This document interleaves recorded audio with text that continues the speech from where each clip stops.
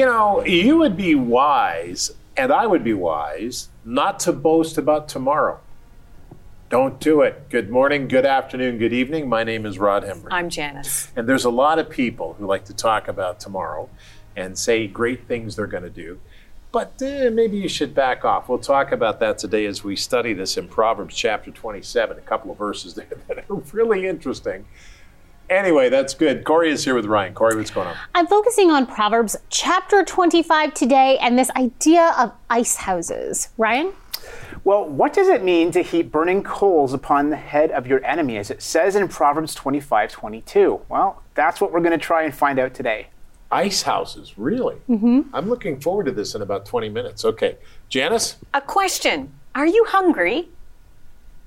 That's a good question. Well, let's go into the Bible and find out what God said to us in Proverbs chapter 27. Open it up because here it is.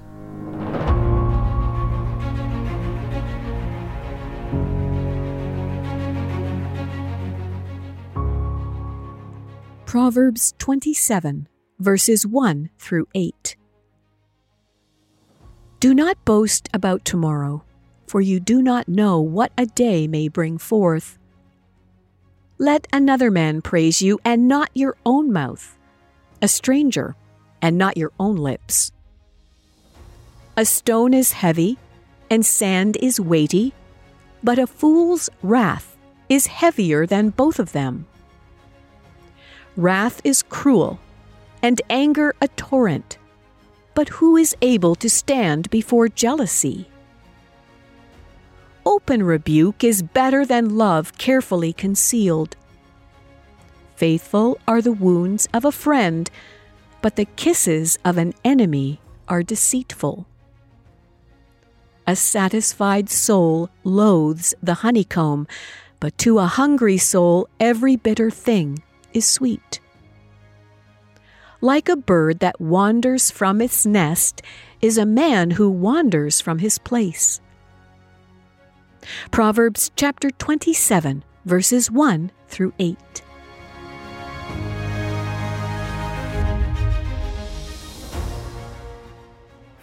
Well, we read Proverbs 25, Proverbs 26, and Proverbs 27 as we continue to go through the Bible.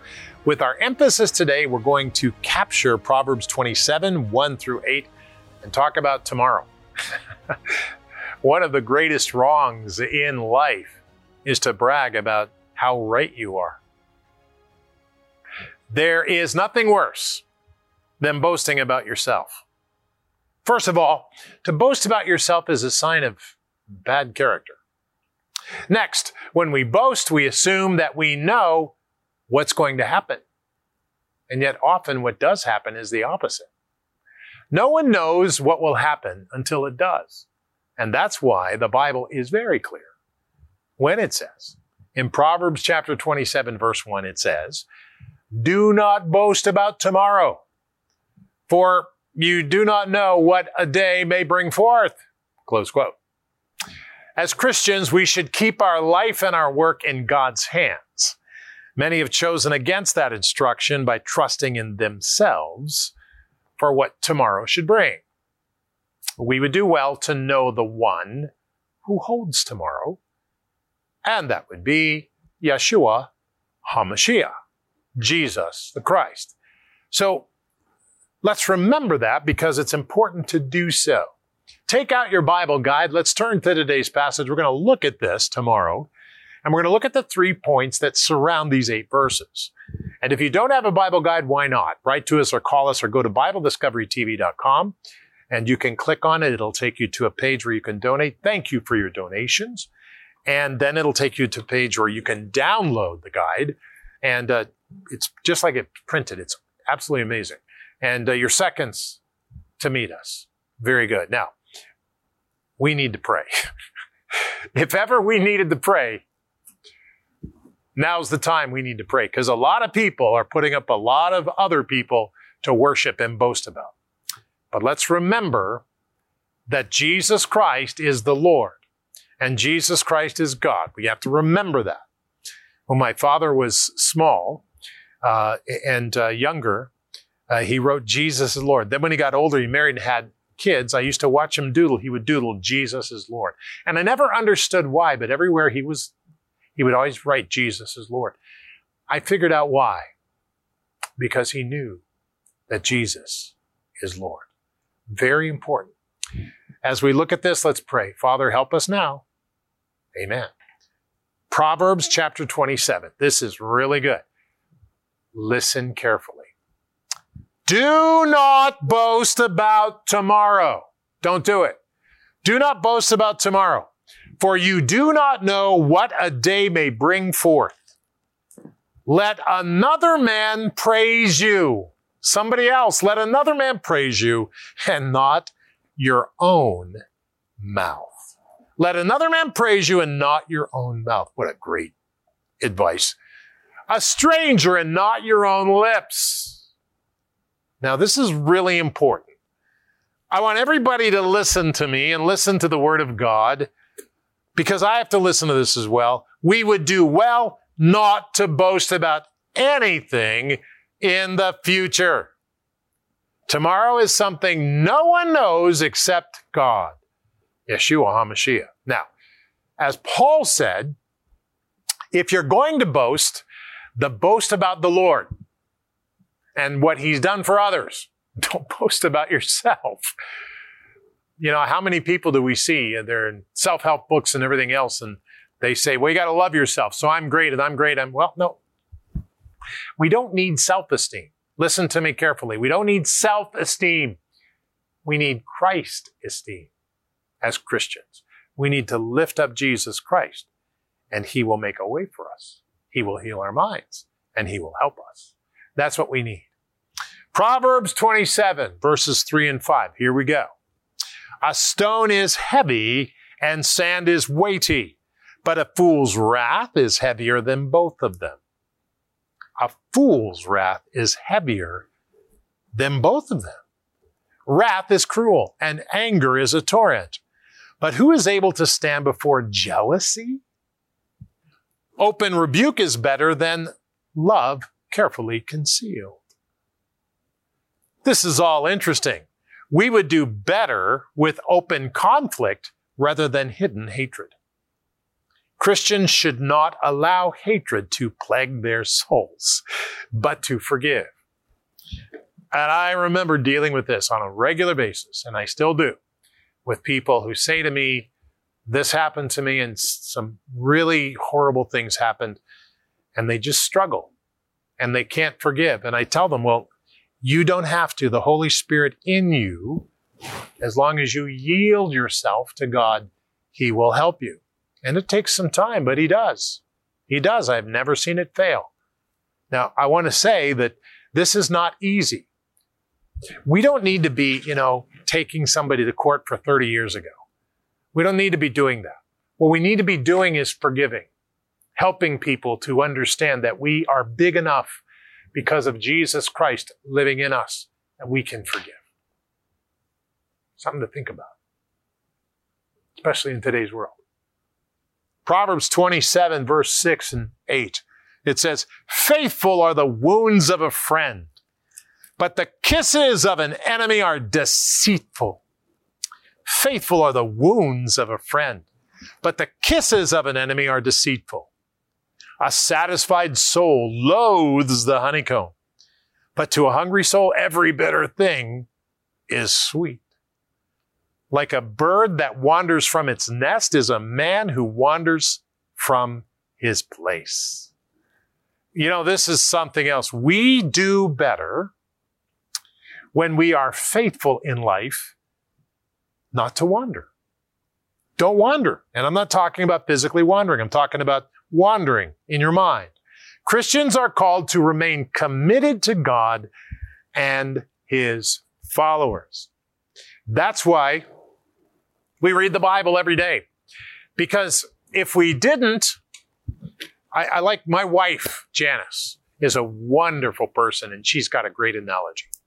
She says, if you get up every morning and you never take a shower, you never brush your teeth, you never clean yourself, and every day you just live like that for a while, after a while you start seeing distance between you and other people because you smell and you stink. But if you get up and wash yourself Cleanse yourself. Prepare yourself. It's like reading the Bible. Beloved, if we get up daily and we read just a little bit of the Bible and we cleanse our spirits and our souls and we say, God, help me. I'm trying to live today. Help me. God answers our prayers and God helps us. And so, beloved, that's what it's like. It's like getting up every morning and cleansing your soul, trusting in God and praying to Him. Remember, prayer is one oar in a boat. Bible reading is another oar. If you only pray, you go in circles. If you only read your Bible, you go in circles. But through Bible reading and prayer together, you move forward, rowing that boat. God keeps you going forward. Beloved, we must go forward. So Christians, Christ followers, people who've given their life to Jesus Christ, read the Bible, pray every single day, and God will direct you and He will keep you. Hi, Rod Hembree. We go through the Bible in 1 year. It's exciting. It's great. And you can join us by searching Bible Discovery TV on your phone. That's right, on your phone, your iPhone or your Android phone. And when you do so, you'll find the app. You can download the app and watch it anytime you want. Never miss a program right here on Bible Discovery TV. We'll see you there.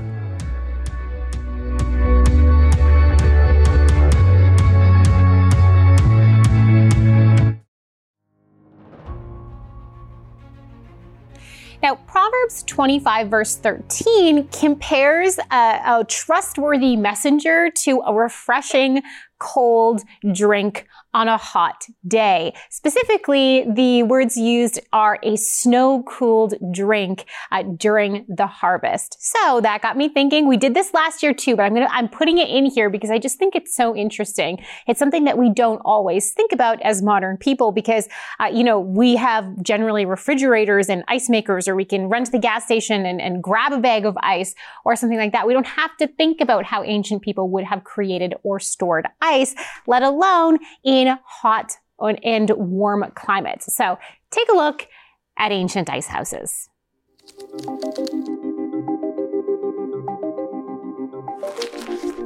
In an age before electricity and in a warm climate like the Near East, ancient people still found a way to keep their buildings cool and their food and drinks frosted.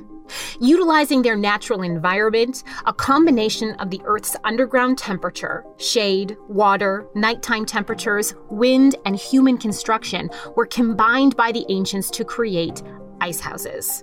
There are examples still standing in modern-day Iran representing ancient Persia. There are remains of 7th century BC ice houses in China, and the oldest reference found thus far goes to ancient Mesopotamia, a record dating to 1780 BC, belonging to the once and now famous King Zimri Lim of Mari, reports his commissioning of a new ice house to keep ice from the nearby mountains. By studying the younger examples from Iran, a lot can be learned about storing and making ice in a hot climate. For cold storage, insulation is key, so the ice houses, also called ice pits, would be dug deep into the earth where the temperatures are naturally cooler, and a plaster lining would be added. Next, a large, high, thick dome would be built over top with air vents to allow the exit of warm air. Sometimes a high wall would be built to help shade the dome, and underwater aqueducts could also be incorporated to vent cooler, water-bearing air up into the ice house.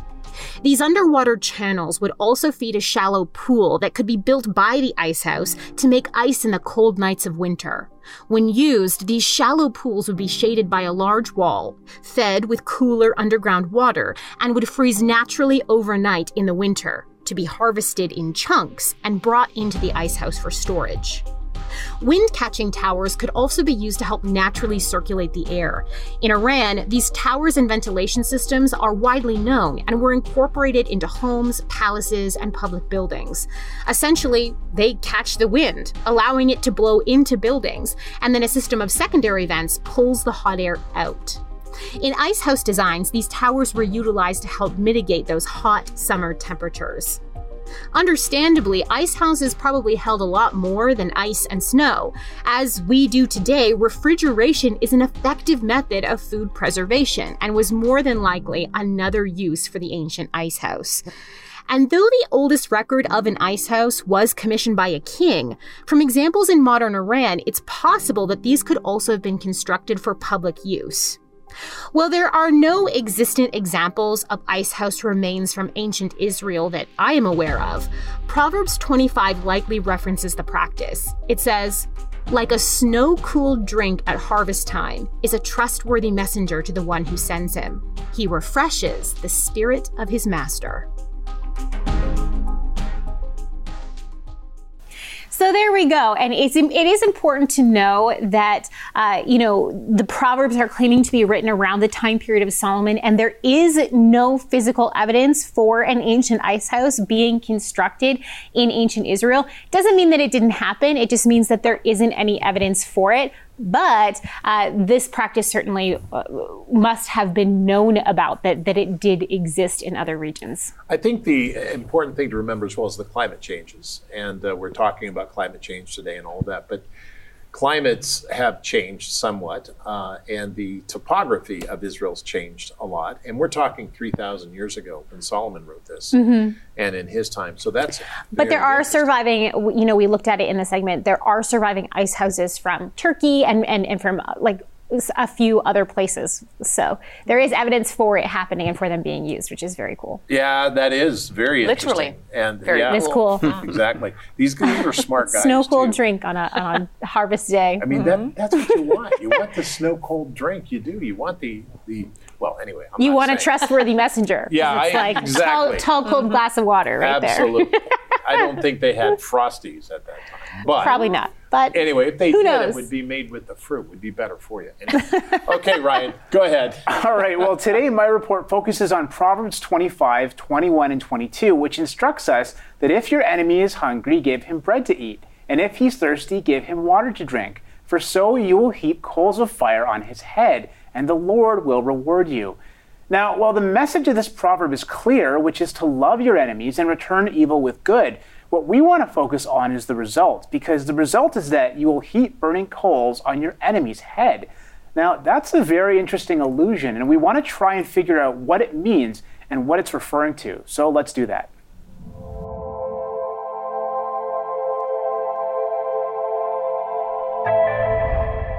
Although a human's natural tendency is to love his friends and hate his enemies, Solomon in Proverbs 25 verses 21 and 22 goes against the grain by suggesting to his readers that if your enemy is hungry, give him bread to eat, and if he is thirsty, give him water to drink, for you will heap burning coals on his head, and the Lord will reward you. The Apostle Paul, who directly quoted this proverb in Romans 12:20, also admonishes his readers to do likewise. And the Messiah, Jesus, so too stressed this principle in Matthew 5:44. Interestingly, certain extra-biblical wisdom literature also admonishes such behavior. For instance, an ancient Egyptian work advises the wise person to shame fools or their enemies by pulling them out of deep water and by feeding them once bread until they are so full that they are ashamed. Similarly, the precepts and admonitions in Babylonian wisdom literature states that the wise man should not return evil to the man who disputes with you, and should in fact smile on your adversary. While this is almost certainly the direction in which this proverb is going, Solomon's metaphor of heaping burning coals on the head remains somewhat obscure. One possibility is that it's a reference to a particular Assyrian punishment in which hot asphalt was poured on the offender's head. The problem with this is that Proverbs 25 refers to coals, not hot tar. In fact, this Assyrian practice sounds a lot more like the punishment of tarring and feathering that we read about in more recent historical accounts. A second and more likely possibility is that Solomon was referring to an Egyptian ritual in which a guilty person, as a sign of repentance, carried a basin of glowing coals on the head. In other words, by being kind to your enemy, you cause them to become red in the face through embarrassment and move them to repent. But it's important to understand that in this context, coals of fire doesn't refer to revenge or punishment, but to the pangs of shame that will lead to reconciliation. Indeed, the imagery of the burning coals represents pangs of conscience, more readily affected by kindness than by violence. The wise and godly advice of Solomon, Paul, and Jesus is very clear. We must love our enemies and return evil with good, in hopes that our adversary will be moved to repentance. But even if they aren't, Solomon promises in Proverbs 25:22 that the Lord will surely reward you. Therefore, contrary to our sinful instincts, we must love our enemies and overcome evil with good, no matter what. So this metaphor may or may not be referring to an old Egyptian custom in which a guilty person, as a sign of repentance, carried a basin of glowing coals on the head. And just like their faces would become red from the heat, our enemies become red in the face from embarrassment because of our kind and loving response. But whether this is the exact image Solomon had in mind or not, the message of Solomon and Paul and Jesus is still crystal clear. We must never return evil with evil, but return evil with good, and love and pray for our enemies and our persecutors. Not only is this the right thing to do as believers in Jesus Christ, but by doing so, our enemies may be drawn into repentance and actually become our friends. And becoming our friends may lead them into a saving relationship with Christ Jesus. An important life lesson from Solomon, Paul, and our Lord Jesus Christ. You know, Solomon was married to Pharaoh's daughter, and this is fascinating. It had connections with ancient Egypt. For sure. And when you think it through and you begin to understand the culture and all the things going on, you go, wait a minute, that's interesting. Anyway, fascinating stuff, Ryan. Thank you. Jen? Well, I titled this, Are You Hungry? And here's another one of those segments where I really hope that God helps me to get out of what's in my heart and in my mind into you. So I'm looking at Proverbs chapter 27 and looking at each of these verses with just so much depth and wisdom in them. But I came to verse 7 and read, a satisfied soul loathes the honeycomb, but to a hungry soul, every bitter thing is sweet. And I paused on that one. And I thought to myself, are we hungry? Am I hungry? And I'm not talking about food. I'm talking about my relationship with the Lord. Am I hungry to seek after God? Because it says here, a satisfied soul loathes the honeycomb. So I was thinking about, just recently I did a big dinner at home and, everybody brought something. And at the end of the meal, you're just done. You've had a little bit of everything and then nothing looks good anymore because you're satisfied. You don't need any more, right? And I got thinking about that even a spoonful of honey at that point, I wouldn't like it. But it goes on to say, but to a hungry soul, every bitter thing is sweet. And when we hunger after the Lord Jesus, when we come to his word, which we know is the bread of life, it's the living water. When we come to that hungry all the time, even sometimes when we read the word, it's bittersweet. Because a lot of times we read the word and we get blessed because we read things that encourages us, that brings truth to our spirit, that encourage us. But there are times when we read it that we understand how much we're missing the mark and how that our thinking, the way we were raised maybe, or some of the things that we've done as tradition is actually not right. It's not the way that we should be living. And sometimes those things are hard to swallow. They're bitter, but even those things in our life, to a hungry soul, even everything bitter is sweet. Rod, I hear you talk a lot off the top of the program before you teach. When you pray about the lesson that you're about to teach on the program, and you talk about, let's not read the word for what we're going to go after it to prove something that we believe in our heart, but let's read it so that we can receive out of it the teaching that God wants us to receive from that. And so that's how I've kind of looked at this verse. A satisfied soul loathes the honeycomb. If we just, I've asked Jesus in my heart, but I've read the Bible once. I've read it. I've read it already. I don't need to read it again. That's a satisfied soul. We should never be satisfied. We should wake up every morning and be energized to spend time in the Word, to spend time with the Lord, to get full of His life, that abundant life, to be filled and receive that living water so that we'll never thirst again. Those are the things that we need to long after, that we need to go after. So are you hungry? Are you hungry for God? And so that when you come to His Word, even the things that are bitter are still sweet to you, because you know that it brings you abundant life. It brings truth and clarity in your walk and your relationship with God. So that's what I wanted to focus on today. Are you hungry? I want to be hungry. I want to be hungry after God. I never want to be satisfied. I want more of God every day. Every day that I'm alive, I want to know more of God. I want to grow more, learn more. That's why we're here, right? You have to have more. We want people, because you know what? We're energized. I read a lot of your letters and comments, and a lot of times people will say, I'm just really energized because you guys really seem to love the Word. You get excited. Well, you know what? It's not a pretend excitement. It's true, right? Yeah, like we sure. have an energy and excitement because the Word of God has impacted us as a family, individually and as a family. It has rescued us. God has rescued us so many, time after time after time. We have learned so much, and we have so much to learn. So let's be hungry for the Lord and His Word. I like how you say reading the Bible just once, and I continue to read the Bible, and I love it. And, I'm going through the Bible again, and I'm thinking to myself, I didn't see that the first 32 times. Right. I didn't, seriously. It's really, really important.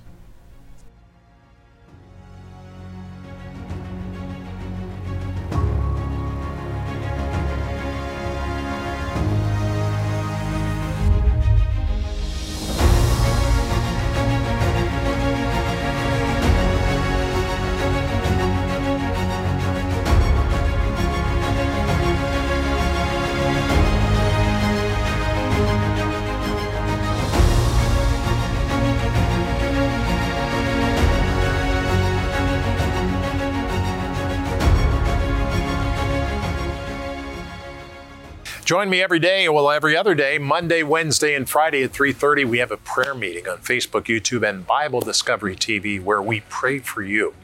I'd love to have the opportunity to do so, and I'd love the opportunity for you to pray for others as we learn that God teaches us to pray. So today we close the program, and here's how we pray. Let's pray together. Lord, help me to remember that taking care of one another is a principal aspect of justice. Help me to do that today.